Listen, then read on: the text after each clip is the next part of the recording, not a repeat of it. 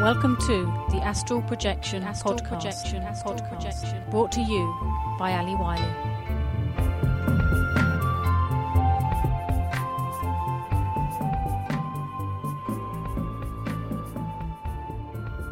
Hello everyone, and welcome to the Astral Projection Podcast. Today I thought I would do a podcast episode from my garden.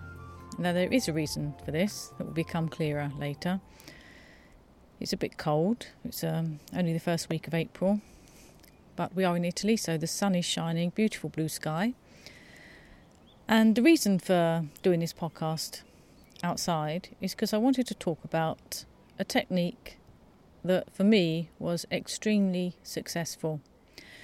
I had my first out-of-body experience through practicing lucid dreaming techniques, but after my first one I really just wanted them to continue, and really my biggest fear was that it was just a one-off, that I wouldn't be able to keep going. So, oh, hello, my dog's come to visit me. So I was really afraid that maybe it was just a one-off and my experiences wouldn't continue. So I tried as hard as I could to keep them going, and I looked up a few other techniques other than lucid dreaming techniques, and I started reading a lot of books on the subject. Anyway, one particular technique that I used was a mix between visual and tactile. I decided I would visualise a familiar place. Now, the place that really was so familiar to me that I could replay it in my mind, that was a nice place that I would want to go and visit, was my parents' back garden. Now, when I was a child, I spent most of my time outside, and I spent lots and lots of hours in the back garden, so much so that I still remember the smell of the garden after the rain, when it was sunny, sunbathing in the garden, playing table tennis in the garden, all sorts of things, making mud pies in the garden, all sorts of things, and so I could really replay everything. And at the bottom of the garden there was an apple tree as well, which I used to climb and fall out of, and I can even remember the smell of the bark of the tree.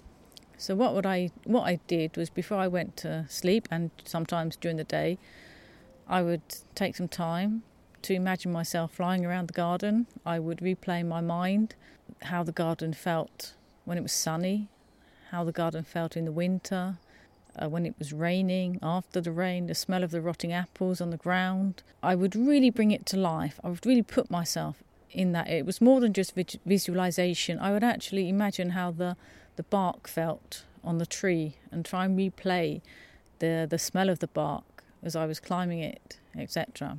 And I even carried around a photograph of the garden with me, and every now and again during the day I would have a look at it, and I would again replay myself flying around the garden. It's a lovely garden in England, really beautiful. So it was a place that I really loved being, and I think that's important as well, to choose a place that you really love to be, that gives you a good sensation. Now I have my own garden in Italy, and it's a lovely garden too, different from the one in England, but lovely just the same. At the end of the garden is a big oak tree, and my garden is in fact in the shape of a spiral. It's on 2 levels, and there's a spiral path that goes around to the centre of the garden. It's really quite a sweet garden, it's rather nice. And I've been out flying in this garden too, with the oak tree at the end of the garden this time, instead of the apple tree that was at the end of my parents' garden. And very often I would find myself in the garden, or I would even wake up already in the garden. Now obviously this garden was an astral version of the garden, because it was always different. It was never quite, it wasn't night time when I was there. Well, very rarely, occasionally it was, but I don't think I was there in the real time zone. I believe I kind of created this astral version of the garden, or maybe I visited a version of the garden that was already there in the astral. But either way, it didn't matter, because often I either woke up already there, or I would exit my body and find myself there. And this garden became a kind of like base camp for my adventures, and often I would find myself there. Lots of things happened while I was there in my astral garden. I've had gorillas thumping their chests. I've had all sorts of things. I've played with my dogs in the garden as well. The dogs are no longer here in the physical, but are the dogs that I grew up with. I played with them in the garden too. And other times I would go flying off from the garden and go into different dimensions from the garden. So it really was like my astral base camp. Because I knew it so well, and because I'd been visualising and really imagining what it was like to be there, and what it was like to touch the apple tree, the bark of the apple tree, the smells of the garden, etc., etc. You really have to bring it to life while you're in the mind awake, body asleep state, or you're feeling the vibrations. That's what you have to think about. You have to think about being in your chosen place and flying around that chosen place. Because a lot of people ask me how to get from the vibrational state actually away from their body, and that's how I used to do it. I used to just imagine myself in my parents' garden flying around. I used to really bring it to life, and I would often end up there. And in fact, it was a safe place. I felt safe there. No monsters ever appeared in the garden, even though I did have these big gorillas banging their chests. It was more of a power symbol. It was really quite dramatic, that one. I've even had people coming to visit me in that garden, people asking for help, because that's where they felt my energy, and they used to enter the garden and ask me for my help. So I know someone that was stuck in the lower astral planes that needed help getting out, things like that.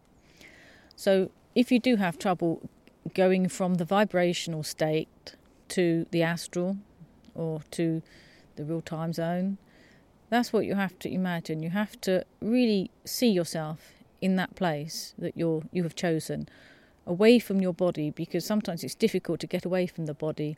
The body sometimes acts like a magnet, and if you're too close to it, it will in fact pull you back.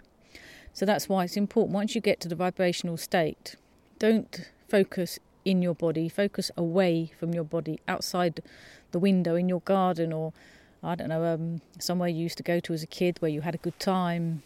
It is important, I think, to choose a place that you had positive feelings from, a place where you had a good time, where you enjoyed yourself, because that will set you up for a good out-of-body experience, astral projection.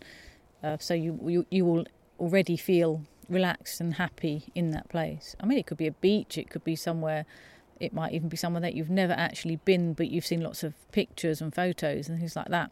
But I think it's better if you choose somewhere that you have actually been, because you can really replay it in your mind, and you can think about what you did there and try to bring it all to life again.